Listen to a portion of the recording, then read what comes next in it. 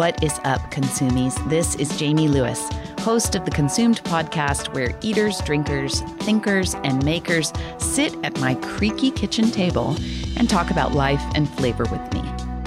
You're at the table too. Thanks for joining us. Before I introduce today's guest, here's a little bit about sponsors of the Consumed podcast.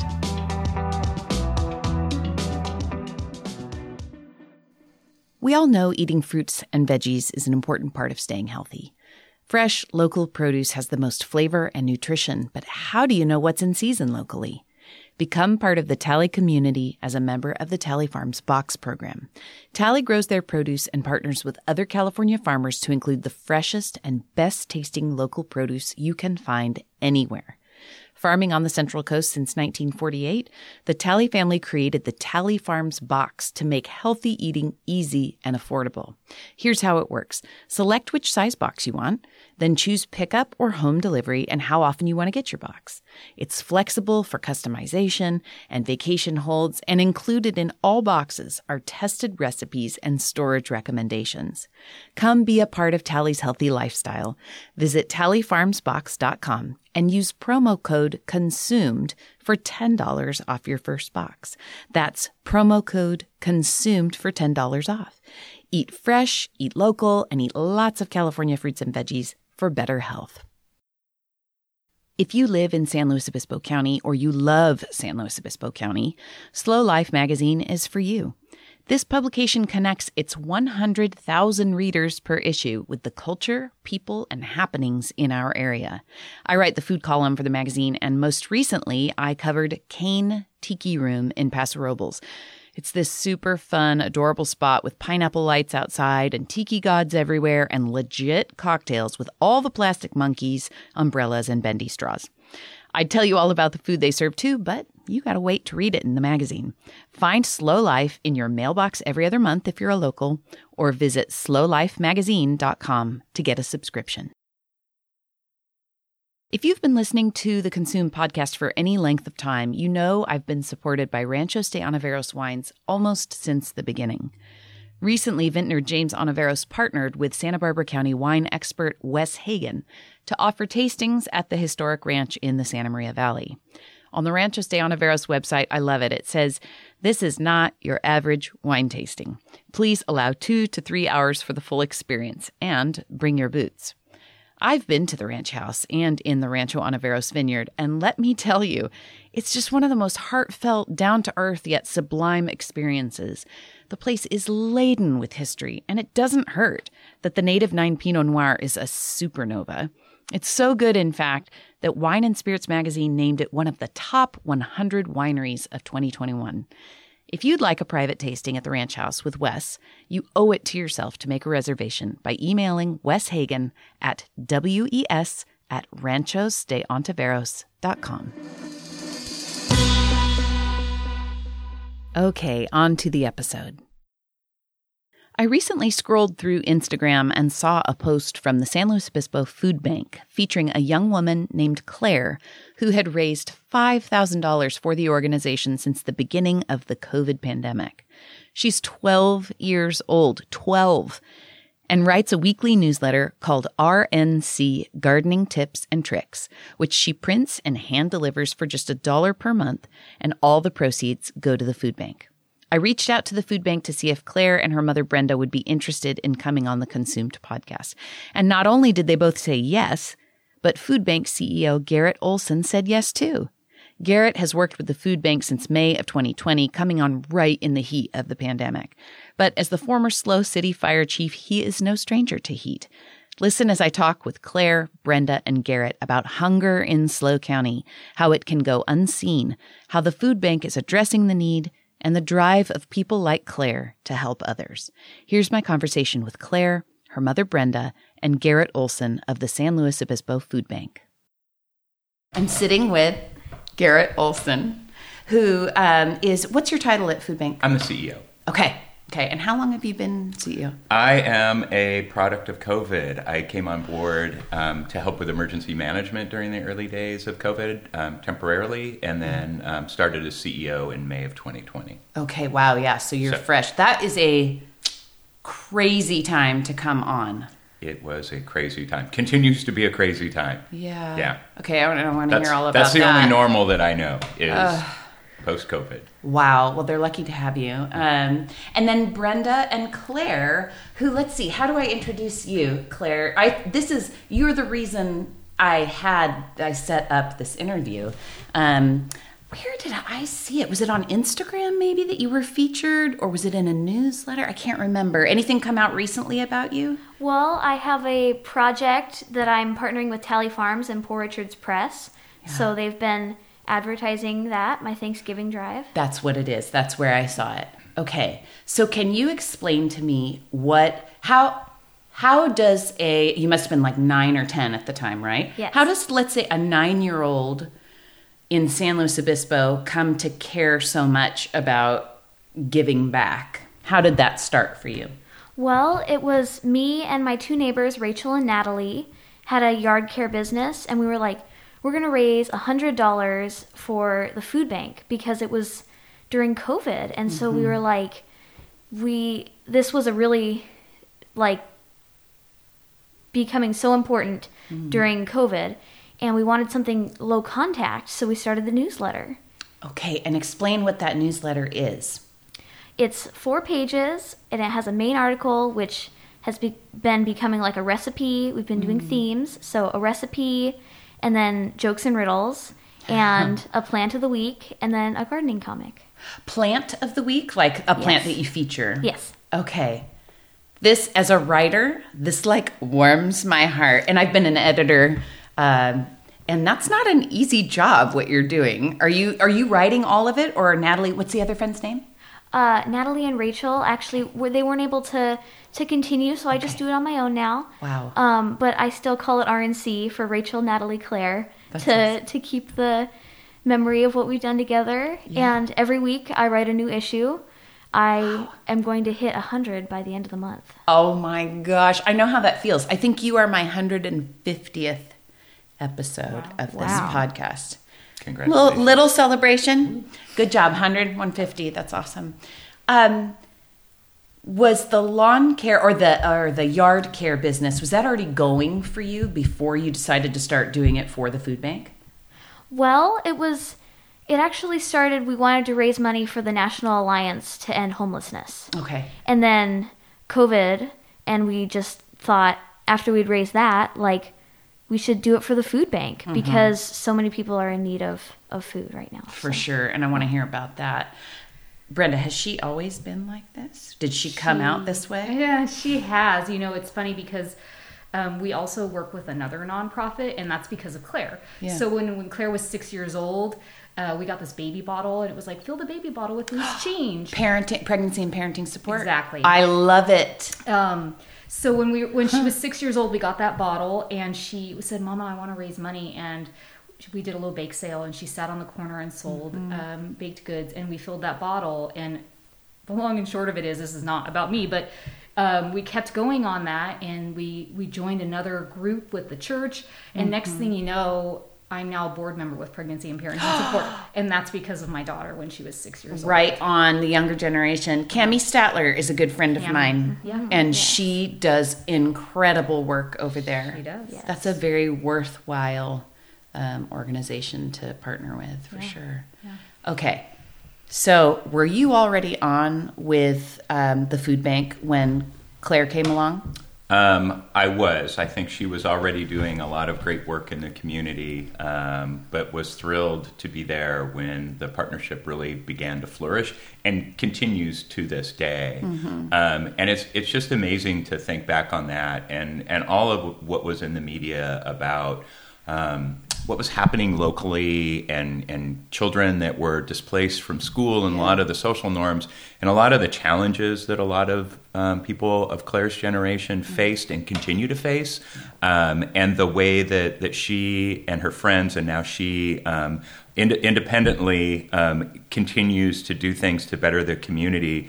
It just shows what the resilience, the care, and the heart, and the difference that one beautiful young lady can make in our community. And to be clear, and Brenda will probably say this over and over and over again, this is 100% Claire. This is not a mom, a helicopter mom, trying to get her daughter to do great things so she could write an application to college. This is 100% Claire doing things out of the goodness of her heart, and it's just absolutely beautiful. It is my favorite story of COVID. Yes.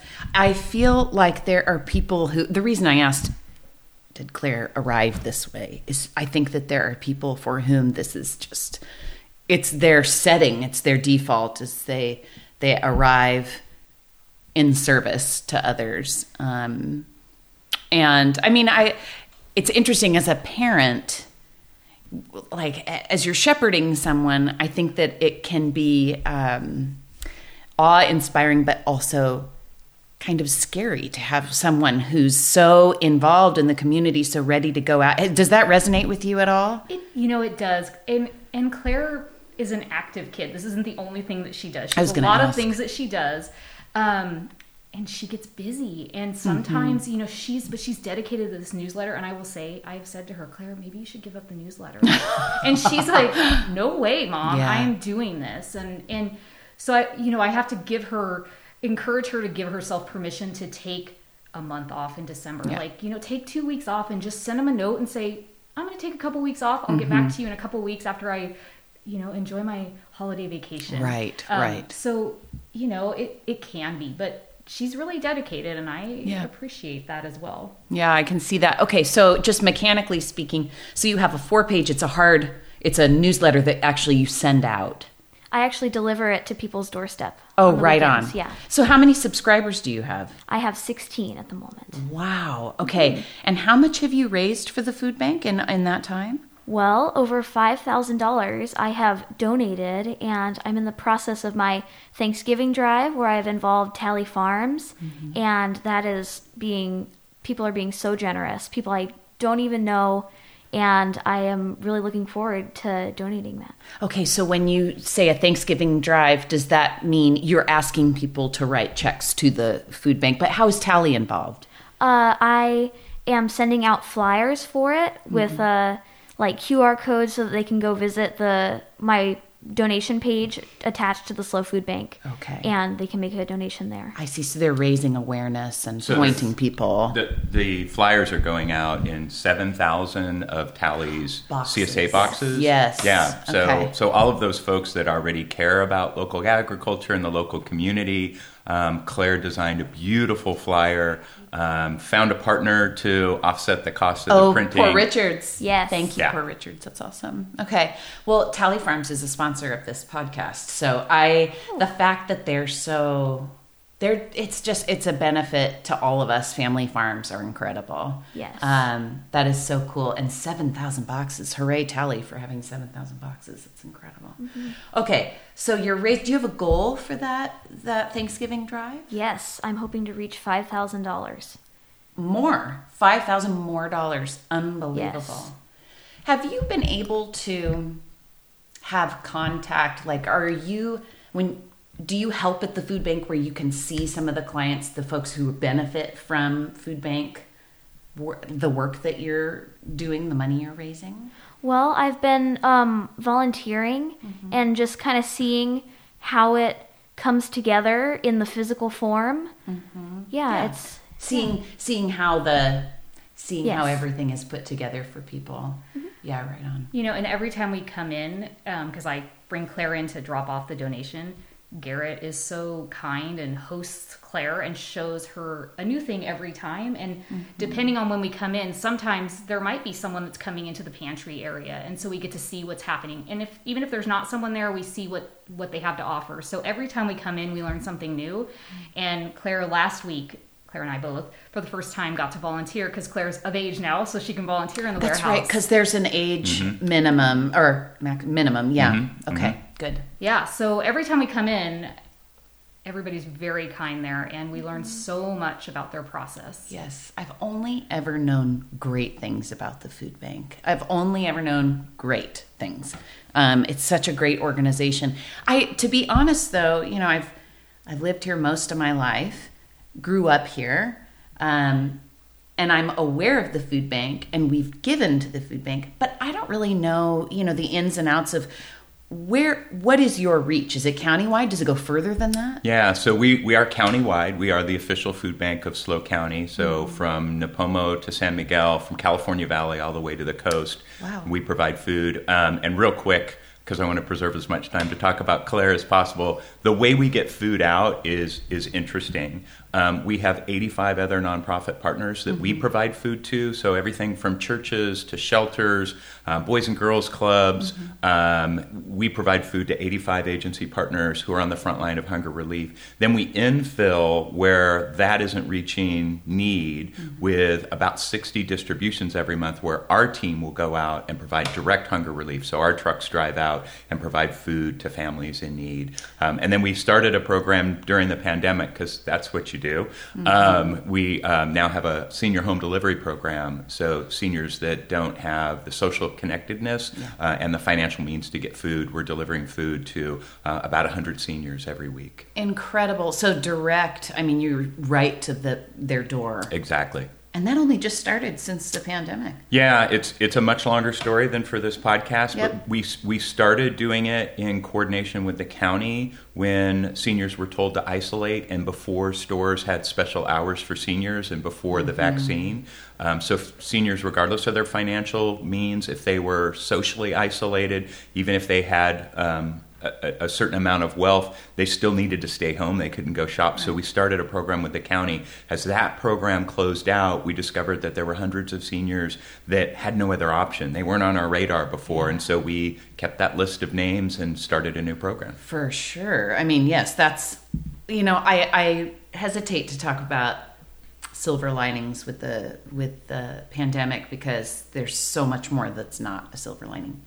But for organizations that maybe people rose to the surface that had needs that maybe, you wouldn't have known about before. And that's a wonderful thing. Yeah, absolutely. And people like yourself who maybe didn't know a whole lot about the food bank before are sadly, our image in the community, our reputation in the community was enhanced just because of how hard we leaned in. And so more people were aware of us that needed services, and so more people availed themselves of those services, and more people that were in a position to give became aware of the SLO Food Bank and the value of investing in our program. 87% of our annual operating budget comes from local donors. So a lot of people think food bank is government money. Some of it is. The vast majority is individuals like Claire raising money to help us. And there were a lot of folks during the height of the pandemic that were doing wonderful things for us. None with the stamina that Claire has had. Well, she is young. Let's be honest. She's got that young blood. Yeah, and she does not tire, that is for sure. And just give her a quick plug. She's also going to be in a play here real soon. So she is not a one-trick pony, that is for sure. She's got many talents. Yeah. But a lot of people leaned in and did things for us, but truly raising money, and it sounds transactional, and I don't mean it to, but raising money, we can turn every dollar donated into $4 worth of purchasing power. So if you were going to go out and buy $10 worth of tuna to donate to us, and that's a great protein for our clients, if you gave us that $10, we could turn it into $40 worth of tuna. So the impact of someone like Claire giving us, raising $5,000 so far, and another $5,000 she helps you right now, it's $20,000. Yeah. And that is just a beautiful difference to people that Claire will probably never meet. Just giving out of her heart. Math is not my strong suit.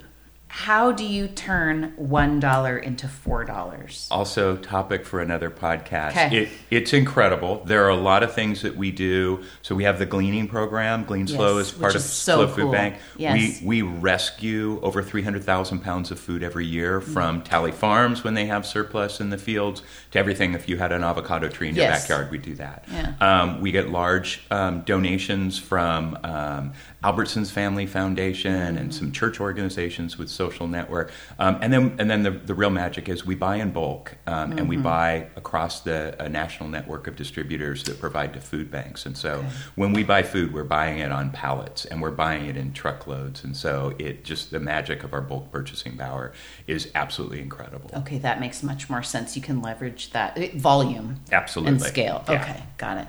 Okay, so back to Claire.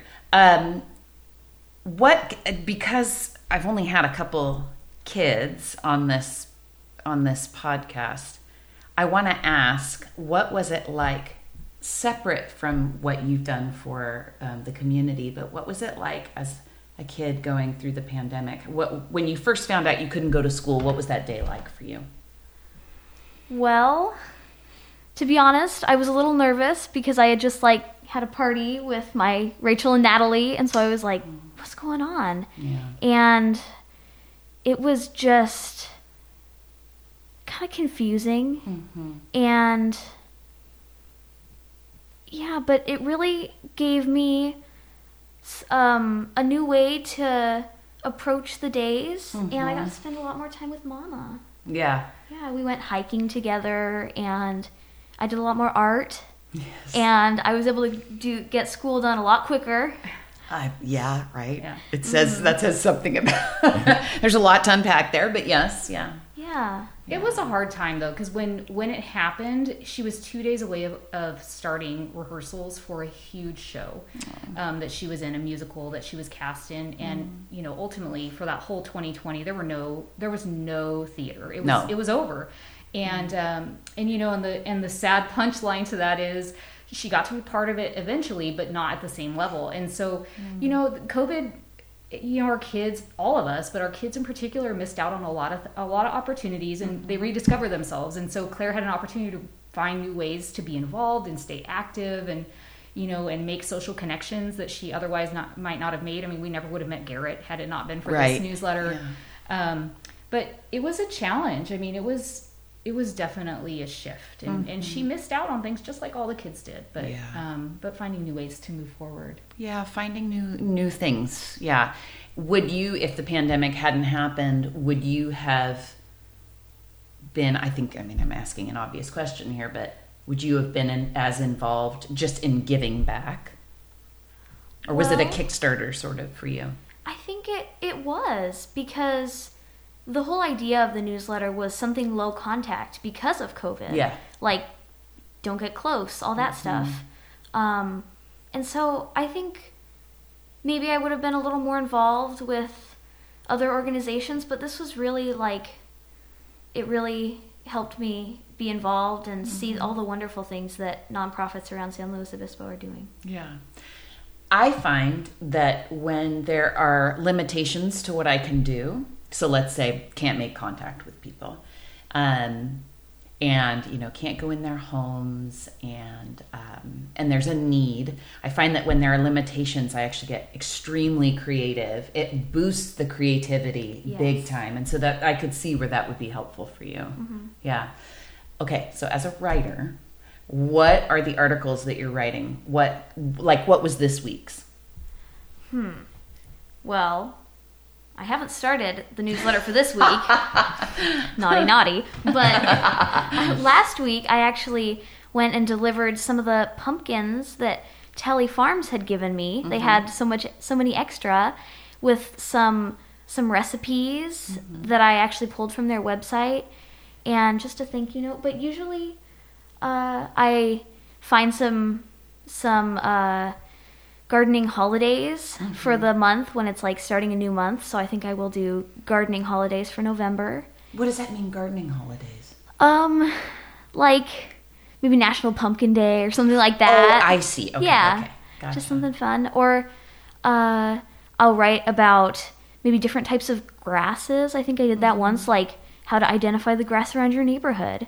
And just things that people probably wouldn't have learned about if it weren't for my newsletter. Yeah. Writing for me has been the best education ever, because to be able to have something to say, you have to learn something, right? Yes. So you've learned about grasses. What's something interesting that you learned about that you had no idea and it really blew your mind? That's probably a tough question. Well, there's so many, because, I'd have to be something about the plants that I feature, but I've featured probably 95 plus. Wow. So what about that stinky plant? Wasn't there a stinky plant? Tell us about the stinky plant. The corpse flower. Oh, I've heard of that. Oh, it's beautiful and smells like rotting carcasses. It It was just so interesting. That is. And I believe, I may be mixing this up because I know there was another one, but I believe they had grown one at Cal Poly in past years. Do you remember where they come from? I don't think so. Okay. Yeah. Wow. The stinky flower. That's so crazy. Love it. Have you always had a love for plants? Yeah. Yeah, I wouldn't say I have as much of a green thumb as other gardeners, but I try because, yeah, it's really fun. It is super fun. There's something beautiful. I mean, you see my house is full of plants. Like, Yes. and that didn't come on for me until later in life. I always killed everything. But that plant back there, the tall one to the right of the fireplace, I bought that at IKEA in Berkeley when my husband and I were buying our first furniture 20 years ago. And that thing has survived it has survived me, let's just say. And I have a real plant passion that didn't come on until later. But that's wonderful. At home, I love to talk to people about how they eat. So how, has being involved with Tally at all changed the way you eat or the way you see farming? Well, the reason that we reached out to Tally was actually because we do receive their produce boxes every week. Yeah. And I will say, like, the newsletter and the produce box, sometimes I'll see, we have this vegetable in our produce box. Maybe I'll find a recipe that I can put in the newsletter and that we can make for dinner. Yeah. So just clever ways to use that produce and realize how far that food can go. Yes, right. What's a favorite thing that you get in the box? Oh, I love the carrots. Really? Yes. Okay, now my husband would say that a carrot is a carrot is a carrot. No, I disagree, but what kind of carrots, or like what is it about them that you like? They just taste like somebody pulled them out from the ground, rinsed them off, and they are so just fresh. They're sweet and crunchy. Yes. Yeah. When we're prepping the box, I say to Claire, some of these have to make them into the fridge. She loves them. But she's always been a vegetable kid. Like, we would go to restaurants and I would bring, this sounds odd, but like frozen corn, and she would just snack on that instead of getting when she was like a toddler, instead of getting, a meal there. A quesadilla or something. Yeah. And waiters would come over and be like, oh, that's really cool. She's just always loved produce. So it's for us, it's not a challenge. She eats her fruits and vegetables. Yeah. So it's a nice relationship. When we were out there last week dropping off the flyers, and maybe Claire can share a little bit more about this, but it was interesting because one of the guys that gives us the box every week, he was telling us, there's this one squash, and I love to cut it up this way. And their enthusiasm for their produce out there is just contagious. I thought, we have those. We should try that. We haven't done it because I'm intimidated by this piece of squash that I don't really know what to do with. Totally. But they're very enthusiastic, and they have a lot of recipes on their website. They sure do. Andrea Chavez is incredible. Andrea's a member of our board of directors. Oh, that makes perfect sense. She's lovely. Yeah. Well, she's just so, I mean, you can feel, I actually don't know her all that well, but when you get the box and you see their newsletter basically on the inside, that woman she just is like a machine. Mm-hmm. You can tell she cares about testing these recipes. She cares about how you store it, how you preserve things.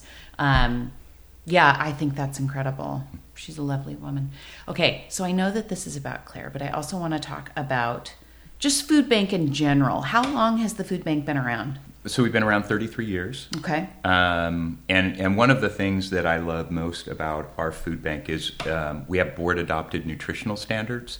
Oh. And not just the USDA standards. Not just the USDA standards. And there are some hunger relief organizations that don't have nutritional standards. So when people donate what we would consider junk food, that junk food passes on and goes to their clients.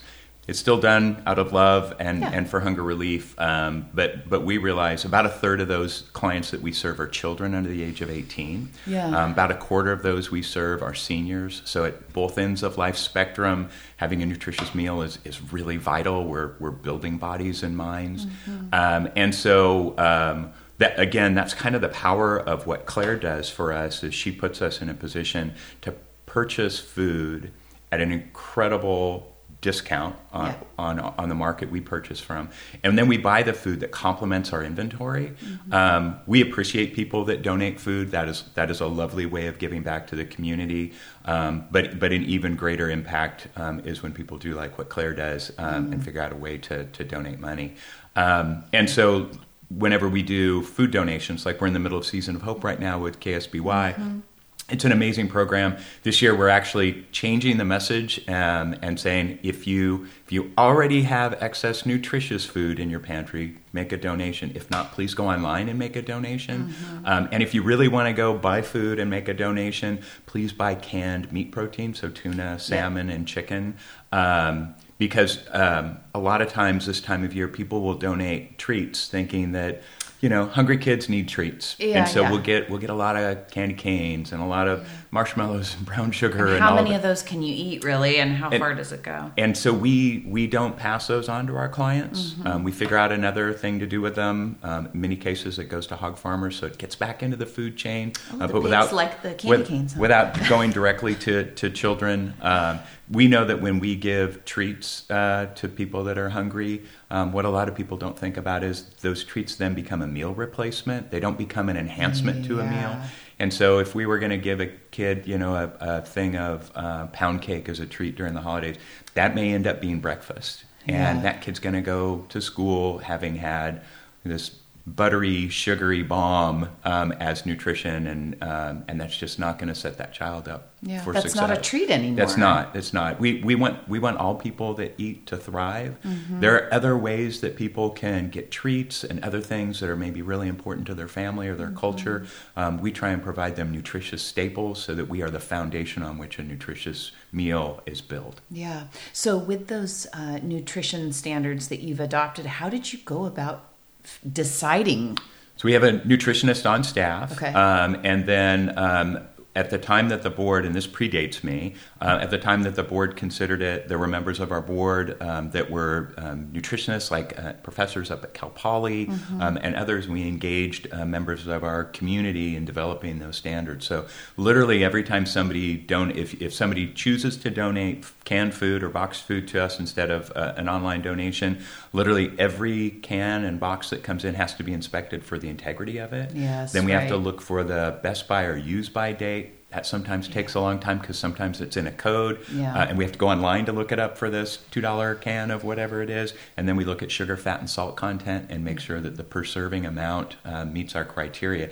And if it doesn't, it goes in another bin and it doesn't go towards hunger relief. And so that's why what Claire is doing is just so impactful, because she is meeting us where we are in our mission and putting us in a position to feed as many people as we possibly could. Just amazing. And she continues to do it, which is just incredible. Yeah, that's cool. She is a rock star at the food bank, so it's no mystery that when she shows up, everybody's happy. When her newsletter comes out, we get copies of it, and quite literally at our staff meetings, her jokes and riddles are what we read off to start the day or to end the day. And there's always a lot of laughter and chuckles. Yeah. Where do you get your jokes and riddles? Just from different sources online. Yeah. Has to make you smile or laugh to make it into the newsletter, I'm sure. Well, they're gardening jokes. They're gardening. Okay. So sometimes, like if it's carrots this week, then they're carrot jokes. That's awesome. It's pretty cute. Great. In fact, when she volunteered last week, a gentleman overheard that this was Claire, and she wrote the newsletter, and he's like, "Oh, that was cool. I liked hearing your jokes." And I said, "Oh, she's still writing." And he went, "She's still going?" Because he's been hearing them for so long. It was really kind of a fun full circle thing that this guy we didn't even know, this young man, really enjoyed her jokes. Yes. Oh my gosh, a good joke is, it's the best thing ever. When you volunteer at the food bank, what kinds of things are you doing to help? What does that mean? That can mean filling bags with cans and like pasta and a flyer, or it can be like folding the flyers to go in the bags, making double bags so that the cans have a nice sturdy little place to go. Yeah, so that can be a lot of different things. Okay. Speaking of pasta, I know Etto Pasta donates quite a bit, which is such a wonderful I mean, that's such a good marriage because it's a shelf-stable item. The fact that it's made locally with the best possible ingredients is pretty cool. Yeah. Yeah. What else do I want to know about the food bank? Do you have an estimate of how many people you feed annually? So this is going to sound a little bit cliche, and it's because I've said it so many times. We kind of know, but we are more interested in serving than surveying. And so we know that when we ask a lot of questions of our clients, sometimes that becomes an impediment to them participating. We do have some metrics on, we certainly know the volume of food that we're putting out. Sure. And we're providing more than 4 million pounds of food annually. Wonderful. We do know through our direct distribution, our agency partners, and our senior home delivery program how many people we're serving monthly, and it's over 31,000 people in SLO County monthly. Wonderful. Yeah. Wonderful. I know that it's never enough. This is the nature of service in many ways and hunger. It's never enough. But in terms of volume or in terms of what you would call effectiveness, where are you, say 10 years ago? How have things changed or since the inception of Food Bank? So we're actually in the middle of studying that. We've hired a young lady to do research for us. The last time we really took a deep dive into our understanding of hunger in SLO County was 11 years ago with a study called The Paradox of Plenty. We're in the middle of a food and health equity study right now, and I'm anticipating that study's going to be done with the results in February. So a little early to know. What I'm excited about is this is going to really help us reassess where hunger exists in our community, why hunger exists in our community, why are some people not availing themselves of our services, what does the geography of hunger look like in SLO County, and then overlay our services and find some gaps. So there are communities where we know because of other demographics, the number of children that register for free or reduced meals, the unemployment rate, and other metrics that tell us hunger exists in this community. And when we take a look at some of the communities where we know hunger is high, and we take a look at our distributions, and distributions are light, we want to know, why is there an imbalance there? Could it just be as simple as we're there the wrong day and the wrong time? We're there at the wrong place. There's a lack of trust in that community or lack of understanding. Messaging may be off a little bit. Exactly. Yeah. And so we really, our ultimate goal is to solve the hunger problem and put ourselves out of business. We would love to do that. Yeah. But on the path to doing that, and there are so many of the root causes of hunger that we don't have the opportunity to address as the food bank, but on the path to trying to put ourselves out of business, we want to make sure that we're meeting the needs of as many people as we possibly can. Yeah. I know I've heard many times that you can't see hunger. It's not obvious. It's to the naked eye.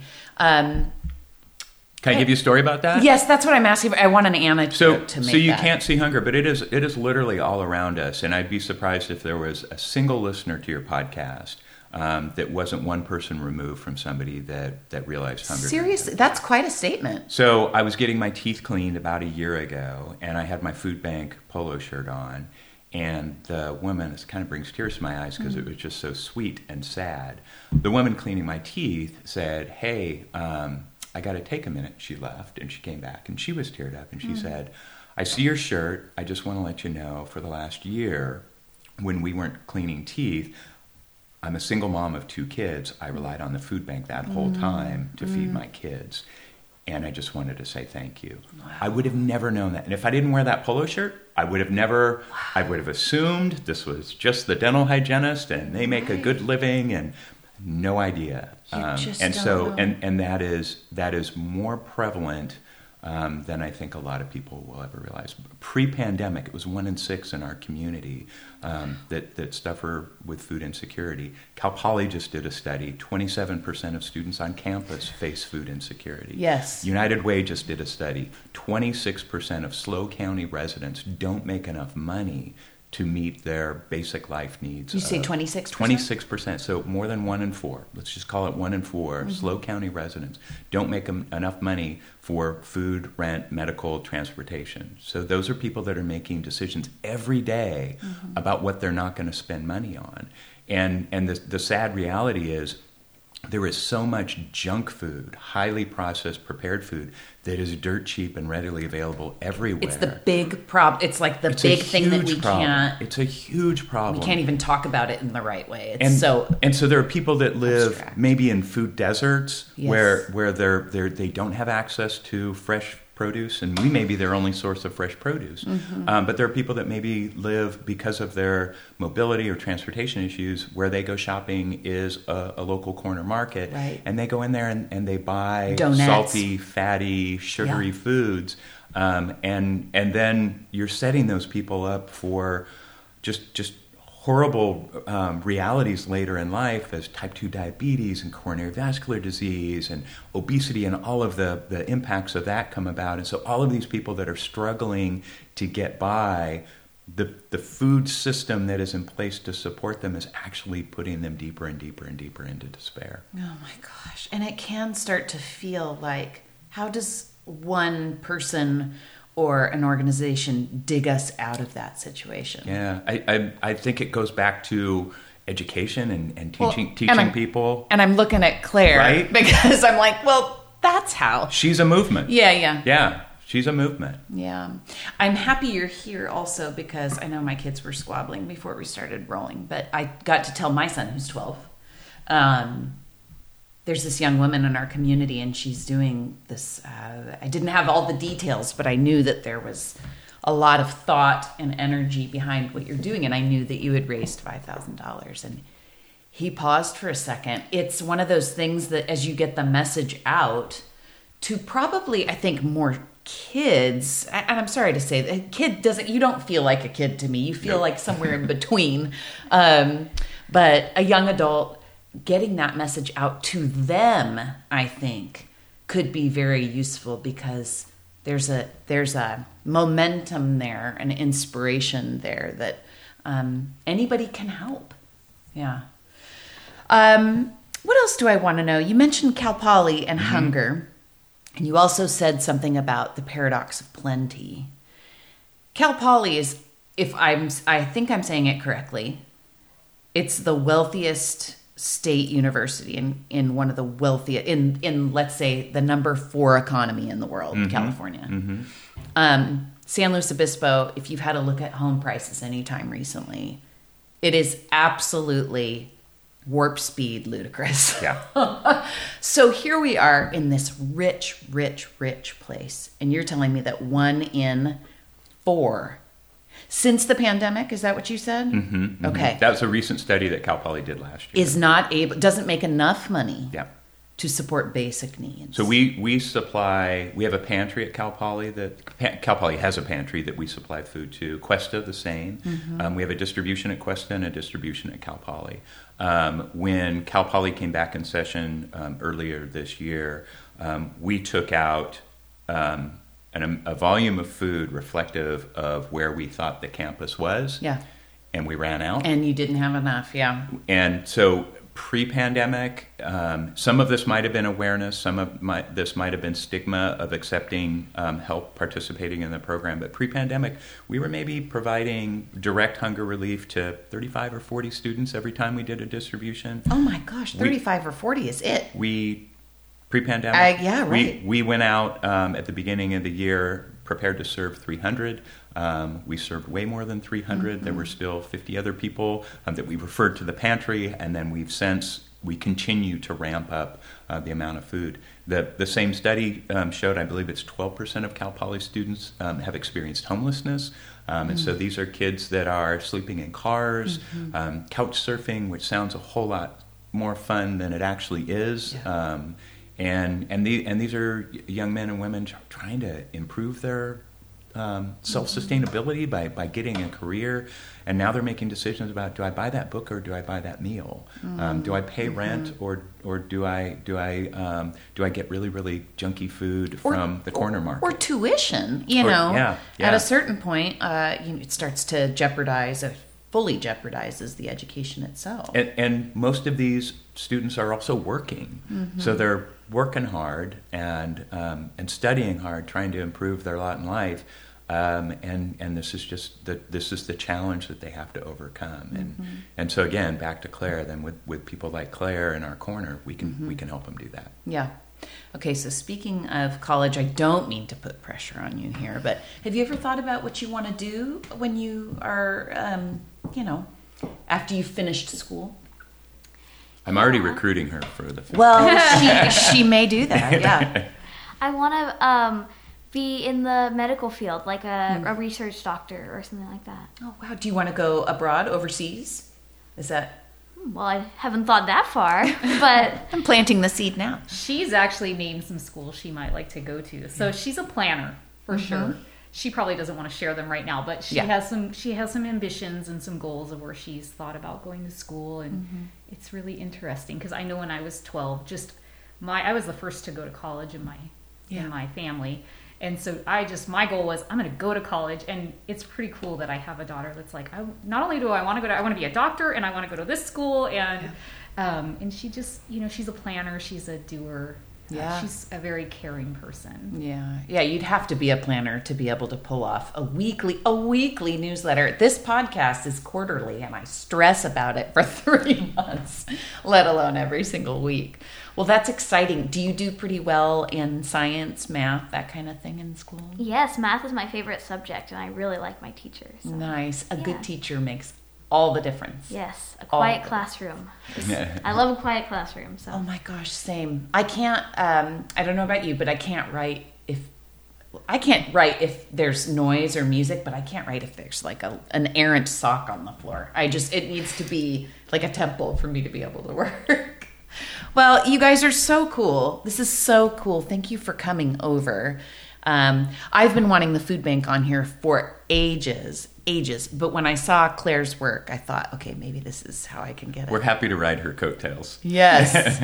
Well, and this podcast will come out December 1st, but I will talk a little bit maybe on social media and send out my newsletter to make sure people are aware of the Thanksgiving drive. You're welcome. Yeah. Okay, so before we end, I want to know how you're going to spend Thanksgiving.